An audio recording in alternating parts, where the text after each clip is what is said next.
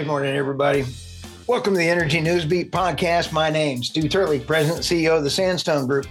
We got some really interesting conversation today.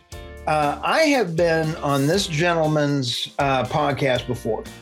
Absolutely love everything that he is doing. I'm going to introduce him here in a sec, but let's tee this up. 2024 is shaping up to be one of the single best, most entertaining years of our life. There's a lot going on. We just had COP28, in which there was a lot of big oil showed up, and there was a lot of green people showed up, and their heads were exploding. David Blackman just put out, there's going to be a resurgence in nuclear around the world. In my opinion, I think we're going to have nuclear not really in the U.S. because of the legislation through regulation, but we're seeing a resurgence in nuclear, like Dubai just put out, the UAE just put out a nuclear reactor. So then you're going to have natural gas. Natural gas is really kicking off around the world. And I've got a fantastic energy expert here today. I've got Shane Stolp, and he is absolutely the CEO of Westcom, and they know energy. They know solar. They know oil and gas, and I love them. Welcome, Shane, and thanks. I'm so glad you're here today. Well, thanks, Stu. I'm excited to be on here and talk about Energizing America and how we need all these forms of energy. And boy, there's an untold story behind the headlines. And unfortunately, as Americans and folks around the world, we just love the headline. And it's so easy to buy into that headline, isn't it? It's incredible that even the things you just said, there's so much behind all of that to unpack. And what you and the Sandstone Group are doing, and including David Blackman, all the folks that are out there using the Substack and getting this message out, we can't get enough of it. It's awesome. So thanks for having me on to tell the story. Isn't that, I'll tell you a couple things. You also are a podcast host, and this is really awful, Shane, because you had me on your show, and I got real busy because I was going to have you back. But tell us about your podcast, and then we're going to go into what you're seeing in the energy space. Yeah, right. So our podcast, Energizing America, is just how we need energy in our life in all forms of energy. And sometimes we talk about business energy, just different business tactics. And, you know, I'm part of a group that grew from 0 to a few hundred employees out in the oil patches, and love to tell a story about blue collar workforce. So that's a big piece of it. We talk about solar. I have solar at my house. I got solar at my shop. 90% of my work, though, comes from oil and gas. So, you know, we got an EV vehicle. So we talk about EV vehicles sometimes. We just talk all things energy. Sometimes we get politicians in to talk about their opinions and blab what they have to say about things. We had Pete Stauber is a representative of ours from Minnesota.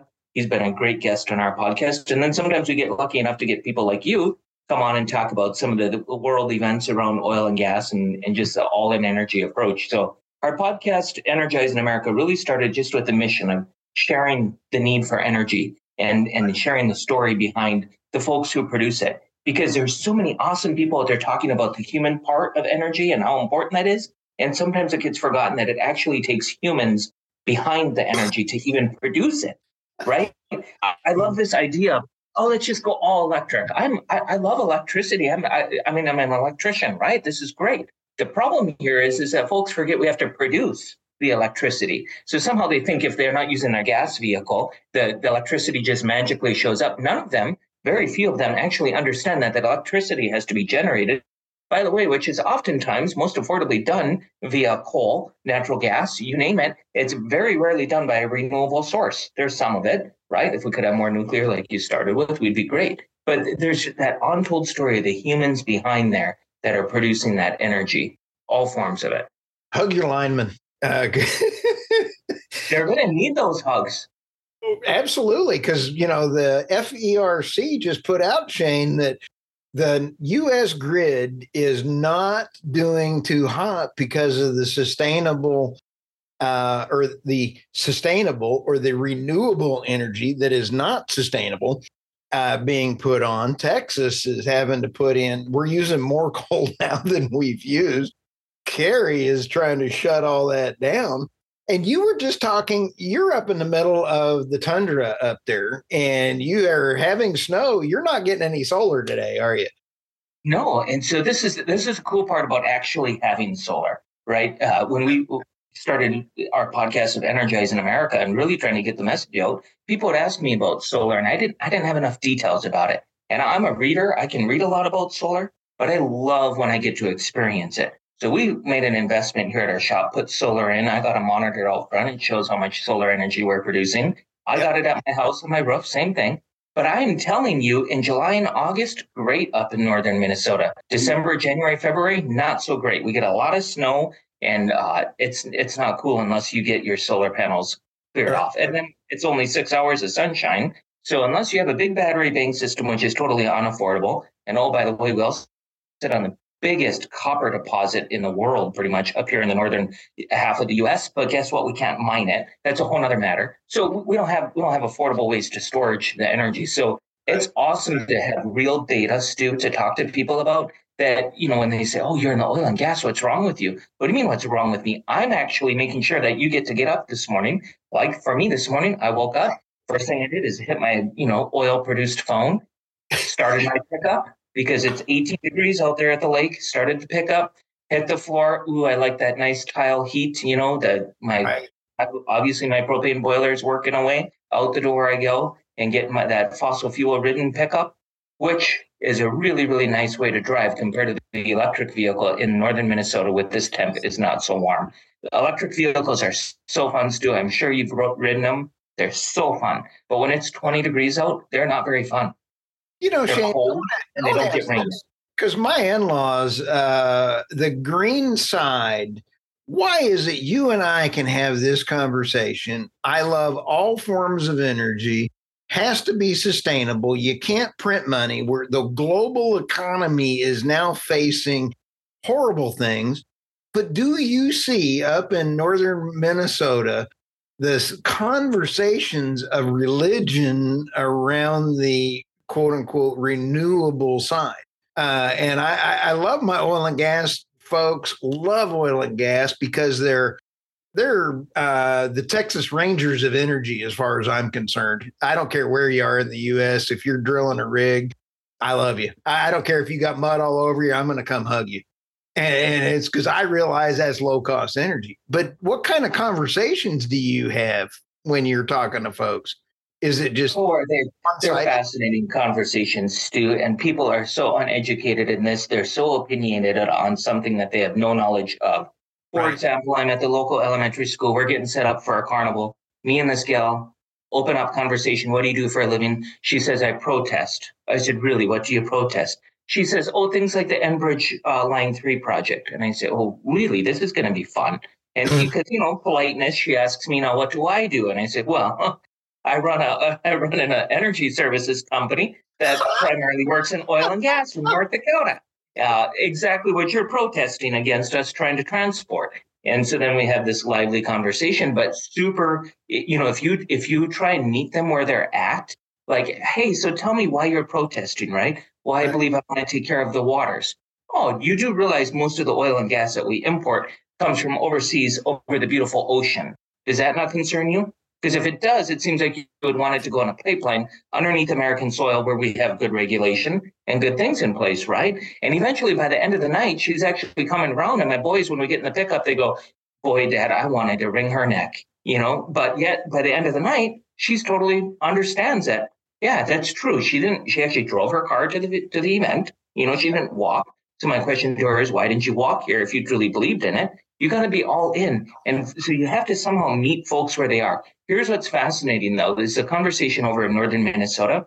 Terrible. There's so many environmental groups with just a one-sided agenda that are all focused on climate change without knowing the facts of it. You get over to North Dakota, which is one of my favorite spots in the world. I'm there all the time. You can have real conversation with real people who, by the way, this is what never is told. The oil and gas folks out there, they're some of the best environmentalists you could ever find. Because guess who's out there hunting?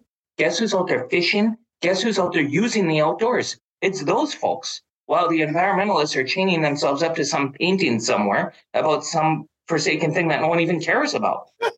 They don't even use what they're trying to protest with. Did you Our see team, the one that glued their hand to the pavement and they had to cut the pavement out and then he lost his hand? karma. It has a weird way of taking care of things, doesn't it? But this idea of just trying to meet folks where they're at, that Minnesota came out with this big, net zero goal by 2030. So local utilities increasing their costs by 10, 20% a year. You can't get a handle on it. And finally, it seems like people are getting hit in the pocketbook where it counts. And all of a sudden they're going, maybe this isn't the best strategy, right? Maybe we need to do something differently. But unfortunately, the train has departed the station and we're too far gone in northern Minnesota. I don't know what's going to happen. And it's in the whole state. It's terrible. One of the highest tax states, and energy cost is not even, they don't consider that a tax. If they did, we would be worse than California and we'd be one of the top in the nation. It's terrible. But I do believe with the right set of circumstances, which is one, cold weather, that has a way of keeping things very real when it comes to energy. You guys experienced it in Texas a few years back. Couple when hundred. it gets cold, when it gets cold, people pay attention. So cold weather, that's one thing. The second thing is cost. Hit people in the pocketbook. And I'm telling you, up here, the energy costs are getting out of control. And we have oil and gas all over. There's no reason for it. I did not know that. I knew that the legislation through regulatory action is now weaponized against the American citizen. And it's sad. Look at New York. So we try and get, even one of the things we've tried to do, Stu, is try and get these kids, they're in an education system where this stuff is being, they're being told from day one that, oil and gas is any fossil fuel. We don't even have to say oil and gas, right? It's fossil fuel. It's just an absolute attack on any natural resource use, right? Other than solar and wind. They're being told bad, bad, bad. So we grab a solar panel, we grab our Westcom tent. We head to the local elementary school every spring. We have the kids outside. We got a little fan and a light on the thing. We leave it out in the sun. The kids get to touch it. They get to learn about raceways and electrons and everything. And then we shove it under the tent and they realize what happens when the sun goes down. It's a very real thing. And I tell them, we don't have a windmill because we don't have enough wind up here, but it's the same exact thing with wind. So what we're trying to do is give these kids a little opportunity, even at a younger age, understand that there's probably more to it than what they're being told. How cool is that? It's one of the funnest days of the year. I'll tell you, I'm trying to get, we're just covered over with work, but we have a homeschool initiative at Sandstone that we're trying to take all of our podcasts, put tests on them for the high school students and junior high and high school for energy. Because a lot of the talks of the guests that we have are phenomenal. I learned so much, even though I went to Oklahoma State, and that's a little bit of a handicap sometimes. I'm kidding. I love my college, but they did graduate people that couldn't read, but that's a whole nother story. But we'll leave that alone. Anyway, but I love the idea of giving back and educate the next generation. As a big employer, Shane, are you having trouble finding energy employees out there? Well, we've struggled with employees overall, just like everyone has in today's world, right? It's a tough deal. I'm pretty proud, though, Stu.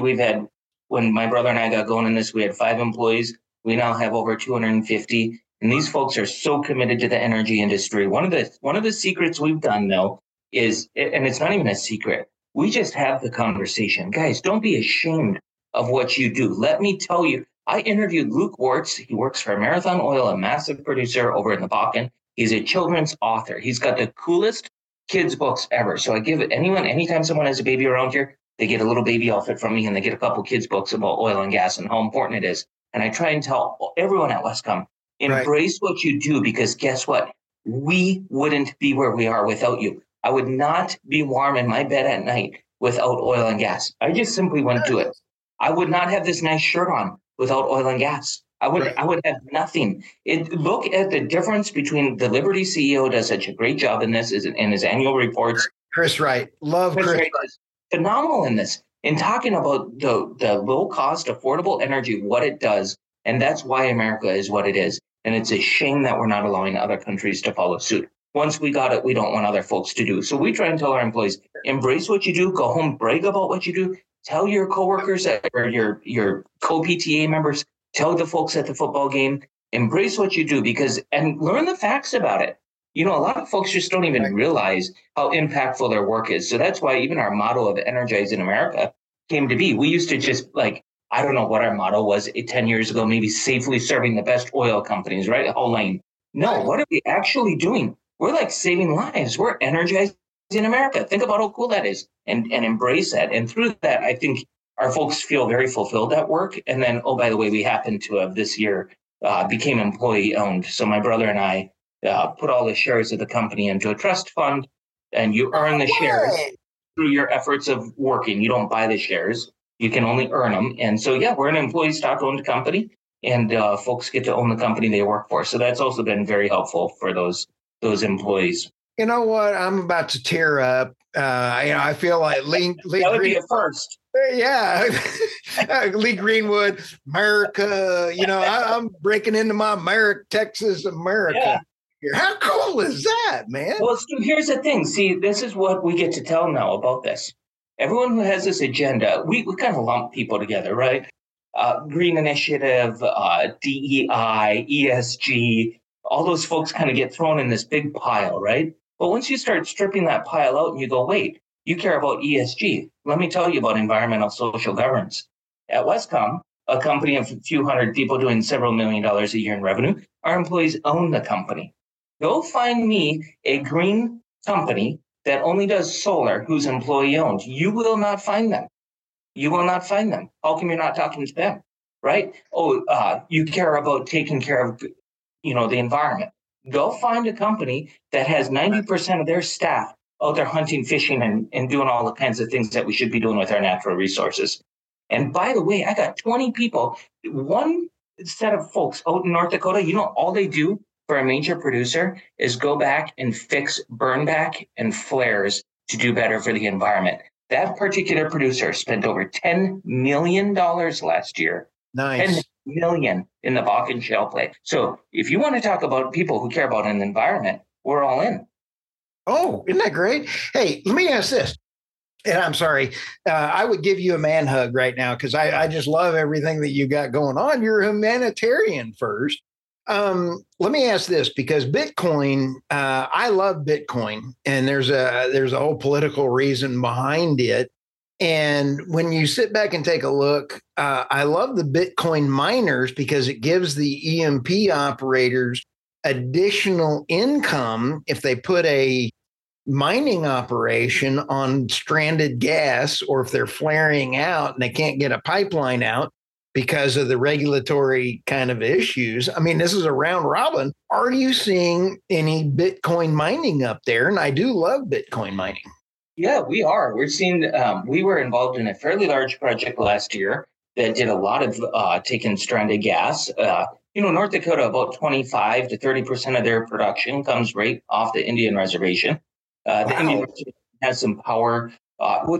They have some takeaway capacity issues from the natural gas. And then subsequently, they also have some political issues in getting the local utility to bring power in. So there's I read about that. Yes. There's a perfect storm going on where they can use this gas to create like a little mini power grid and do something, right? One of which could be putting it back on the line or Bitcoin mining. I would say 20% of our sites we find Bitcoin mining anymore on because of one of our producers is really into it. They're using a ton of that gas. Some constraints with it, Stu, you know how it is in the oil and gas. Sometimes the gas is coming out and it's flowing perfectly, and then all of a sudden the well runs into an issue. The gas shuts down. You got a lot of infrastructure costs in that Bitcoin. North Dakota state regulators have been a little bit tough on the Bitcoin miners. A lot of the Bitcoin miners want to import their computers and different components from China. They're not UL listed. That makes things complicated a little bit. But I think we've worked through a lot of those challenges. There was just one project last year that, out of all the ones we were involved, that didn't go quite as well as they would have hoped. So now they're moving that setup. The beautiful thing about that Bitcoin mining, and so when in the shale play, we start the well up, right? Lots of oil comes out, and then as it ages, more and more gas starts to come out. Now, what do? North Dakota has a massive takeaway issue. It's brewing. If they don't figure it out by 2028, we're going to be in a world of hurt. They're going to have to curtail production, which would be terrible. So as regulations are coming out, Shane. So bad. You talked to Lynn Helms, a director of mineral resources there. He's done phenomenal. I think in 20 years, they used to produce 100,000 barrels of oil a day. They're now over almost hitting 2 million. And he says by the time it's 2:00 in the morning, they've produced more oil than when he first started in his job, right? And what they did in a 24-hour day. But this Bitcoin mining is a great way to take care of some of that natural gas takeaway capacity issue. At the same time, produce revenue for folks. And get rid of the emissions. And then, so I get excited when I'm talking ESG, making money and saving and putting power and all that. I would love to interview your customer that you did do that and really kind of educate our listeners more about the goodness of Bitcoin mining if we can get that kind of a thing scheduled, because people think, Bitcoin mining is bad. If the digital currency from a government kicks in, it's not good. And I'm sorry, but you're going to see. Here's a prediction, Shay, and I want your opinion on this too. I think Bitcoin's off, getting ready to run to the races. I think it's went through enough of its cycles that it has to test the highs and the lows. It seems like it's within the next couple of years, it's going to be here to stay, and it's going to be a growing asset. The thing is, we have to, this is where it gets so complicated for folks. It gets so singular minded rather than taking this all in approach. And this is why all the podcasts that Sandstone Group does and all the publications and everything are so important to be involved in. It's an all in approach. We're considering all the elements and pulling it all together, of which Bitcoin mining has a place and can do phenomenal things. I had an employee one time he still works for me. And he works over in Minot, or lives over in Minot, North Dakota. And he was Bitcoin mining in his basement. And he was telling me his electric bills were out of this world, right? Meanwhile, 65 miles away, there's a well that just has nowhere to put the gas. So it's just flaring off into the atmosphere. Right. All kinds of energy. They could put a Connex right there with some computers in it, get some Bitcoin mining going. It's a win-win for all parties involved. There's some infrastructure costs, but here's the thing. They've gotten so good with Bitcoin mining now, we can basically, this is modular. You can pick these things up as it goes bad and it doesn't have the gas takeaway anymore. Pick it up, move it down the road to the next well that does have some takeaway issues, right? What I wish is that we could get that Bitcoin mining going down in the Permian Basin. Been very slow adopters down in the Permian Basin to Bitcoin mining. However, they have a lot better takeaway capacity. They don't have the same issue with flaring as we have up north. But they're headed there, right? If it's the same, of course, the geology always depends where you're at. But more than likely, they're going to start experiencing what the Bakken Basin has experienced, which is gassier wells over time. What do we do with this takeaway capacity? Right. He said gassier. You have 7 boys, so I figured. Yes. I'll tell you, BitDeer we're working on and maybe signing up as a sponsor of the show. And I'm trying to get the executive in here, and we're working on a nice marketing budget for next year. And they're the biggest Bitcoin miner out of Singapore, and they are not really in the investor market, which we're trying to help with. So, I'm really looking forward to visiting with you more about the Bitcoin up there, because I think that's a huge win for ESG. I didn't think about it that way a couple of years ago. No, well, it's funny. I was in a hotel in Utah, North Dakota. This was back in 2016. We did a Christmas party at this hotel. I was headed up to my room. And a guy gets in the elevator and we start talking. What do you do? He says, Bitcoin mining. I said, what? And he starts telling about how he's going to do this. I ain't kidding you. I told my brother that night, that guy is crazy. By the morning, I told him, Jeremy, I wonder if that guy ain't onto something. 4 years later, in 2020, he had over 30 wells that he had Bitcoin mines set up on. And he was doing very, very well. Now, we know that Bitcoin mine, profitability in Bitcoin can go up and down, right? But if you're producing it for free, then it's just a matter of how long you're willing to hold it and when you're willing to sell it, like any investment. Oh, the cost per kilowatt hour goes. This conversation, Shane, goes back around. Humanity needs the lowest cost kilowatt per hour to get it out of humanity, to get it to elevate out of poverty, kind of like Chris Wright said over at Liberty that you mentioned. I mean, he's the one that set the tone for the Energy Newsbeat podcast, humanitarian. And then Alex Epstein was also the same way. You know, I got to interview both of them a couple times, and I love both of them. So, you know, they helped set how I was like going, a light went off. So, this conversation of the lowest kilowatt per hour for ESG for Bitcoin mining for finances has come back around to this circle of humanity to in order to elevate people out of poverty. But and because it's so important, Stu, people again, they're not thinking about every kilowatt of energy has to be produced. And so what does it cost to produce it? Who's paying for it? Newsflash, the government doesn't just give you free energy. Now, they've got very creative in tax credits and everything else. But we have yet to see where they go to the local homeowner and they say, you know what, due to our added regulation, we're just going to go ahead and start taking care of your power bill. It's not going to happen, folks. You're going to take care of your own power bill. Our utility over here in northern Minnesota tells us when we're talking about paybacks with solar systems, plan on a 3% annual rate hike from here until 2050. But you know what they do every year when they go to the legislature? They ask for a 13 to 22% rate increase. Wow. That's the reality of what they're after. And folks are going to they're going to cost themselves right out of affordable energy. And you might not think it doesn't matter.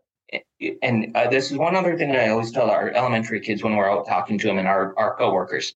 Okay, for us in the oil and gas business, for us who have able-bodied minds and healthy bodies, and we can go make a living and we're maybe middle class or a little above, you probably really don't. It's easy to say you don't really even hardly care. Oh, well, your power bill went up 4%, right? What I'm talking about is the same people who I'm lumping in this pile who are after ESG are the very people that oftentimes can't afford that rate increase. We do energy scholarships as Westcom, part of our ESG movement. Nice. We do every year. We call a couple of the elementary schools. We say we want 4 families. Who can we pay their power bills for 4 months? We send $1,000 to the local utility company for that family to help out with their energy costs, right? Because how cool that's is that? where it's bad. Those folks that are living in the right on the edge, and guess what? That's most of us living right on the edge financially. And now we're going to go ahead and increase your price because why? Why? There's no reason for it in today's world. With this abundance of energy we have, there's no reason for it. You nailed what's happening in New York right now. Governor Hochul put out 4 months ago, Shane, they are having to increase. She said you're going to have a 20% increase in energy this year. Then you're going to have another 20%, and then you're going to have 100%. So like I said, I went to OSU. 20 plus 20 plus 100, that gets expensive. I don't care who you are. I mean, that's bad. Well, and it's 20 on top of 20, 100 on top of that 40. Exactly. Right? Yes. It's bad. We don't even have to go to college to know that. But I think that's a cool part about these podcasts that we can do. Think about the medium we have today to help share the story. Yes. But there's action required on everyone's part. And that's even at our Christmas parties this year as we're out talking about where we're headed as a country and what we're doing. And even as a company, as part of this, we're just a small little speck. But you get to decide how big your speck becomes. How many people are you sharing your story with? How much of an impact are you making? And each one of us has a role in that. Your podcast, I love what you do, Shane, because you are the epitome of the backbone of the U.S. I'm serious. If we can help you and everything else, I'm surprised by the success of our podcast. I'm humbled by it. We have so much great feedback, and it's podcasters helping spread the word. People are tired of the mainstream media. You need to interview JP Warren. He's also written a book. I love JP. JP's cool cat. And so you need to interview him. And I guarantee I want to interview the other author that you have about his child's book. And maybe we get both of them, all 4 of us, on a child's book panel. I think that would be absolutely a fun hoot. Well, and I have had this conversation also with our team. Here's the cool part about being in America. There might be in today's world ways that we get stopped or try to be stopped, but we're such a country of ingenuity There's always a workaround. There's always a workaround. Right. I was born in North Dakota, grew up in Duluth, Minnesota. My dad never went to college. He was a boiler operator, which was often just a fancy title for a generator. Him and Ma, they raised all 9 of us kids, 7 boys, 2 girls. I end up with 7 boys and 2 girls myself. And here's what's in the water up there, dude. It's good stuff, because I'm telling you, it's an awesome life, Stu. Imagine last night, I was out on the lake with my 7 boys playing hockey. It was magical, and the girls are inside with Mom. It's a wonderful life. Here's the thing, though. Mom and Dad hardly had any ability to even pay for all 9 of us. We grew up in an environment that was tough. It was bumpy. 1980s, economy sucked. We went out. Dad, the only way he survived the 80s was by moving us out to North Dakota, being part of the coal gasification plant, before he came back in the 90s to Duluth here and raised all of us. My point is I started with nothing, absolutely nothing. And my brother and I got involved in this business when there was 5 of us. We just loved oil and gas. We loved the industrial feel. We loved the American drop on your boots. And the people we've been able to meet in this industry are just phenomenal. Doesn't matter if you're in North Dakota, New Mexico, or over here in Minnesota. We got an office in Wisconsin. Wow. We've worked all across every single state nearly. We had West Coast pipeline this year. We had an East Coast pipeline that we worked on. We're all over the place. And there's such incredible people that are just like me. All they're doing is putting on their boots and giving it their best. And Some of us get really, really lucky. We end up owning a business with just some of the most incredible people ever. And then the cream on the top is that we get to give it back to them. We get to give the company to them so that they can take the future rewards. There's so much of that here, and we forget that. We can get frustrated with all the noise and all the headlines and everything else. Go turn it into action. Do something about it. Get involved. Listen to that podcast. Tell somebody about it. Whatever you do, we can do it. I'm fired up. Okay, we're going into 2024 and I'm fired up. I'm for our podcast host, Shane leaned forward into his chair and we're getting ready to run down that road. I guarantee you we're going to have a blast, Shane. I cannot wait to see you again. Yes, thank you, Stu. It's been awesome. We got to keep this message alive. Oh, I'll tell you what, preach on, preach on. Well, my wife always says, settle down. Not everyone cares as much as you do. And I said, no, they do. Just have not ignited their passion. See, that's the thing. Everyone wants the same thing, a nice, safe home. Right. At the end of the day, we all enjoy that, right? What are some of the critical components of that? A good job, boy, get in the energy business. Because if you want a growing business, a growing industry over the next 10 years, don't matter if you're in fossil fuels, green movement, whatever you want to call it, lineman, think about the transition that we are under. Whether you agree with it or not, there's a massive future. Electrification is here. It's here. How we're going to produce electricity, that's where the fun is. But there's tons of future in that, right? So how easy is that to talk about? Everyone likes to be warm. Well, that requires that energy. That's an easy conversation. All of this is such an easy conversation, and everyone has the same goal. We just got to learn how to ignite that passion within them. When we do, boy, you can move mountains. I'll tell you what, you made my day today, Shane. And I will keep a pledge to you is keep heckling you and bugging you on LinkedIn, sharing your stuff. And I want to help you out in any way that I possibly can. Let's do some of these other panels. I really am excited to do some of those, and let's get the word out there. How do people find Westcon, and how do people find your podcast? Yeah, westcominc.com is where you'll find everything about Westcom, including our Energizing America podcast. Energizing America podcast is on every platform you can find. Come join the conversation. It's a fun one. We need everyone involved. Isn't that fun? I really appreciate the opportunity to sit down with you again. Your passion for the industry and everything you guys are doing, please keep it up, because we just want to be a small piece of the conversation. Oh, you're a huge piece. So thank you very much. I appreciate you. We'll talk soon, Shane. Thanks, Stu.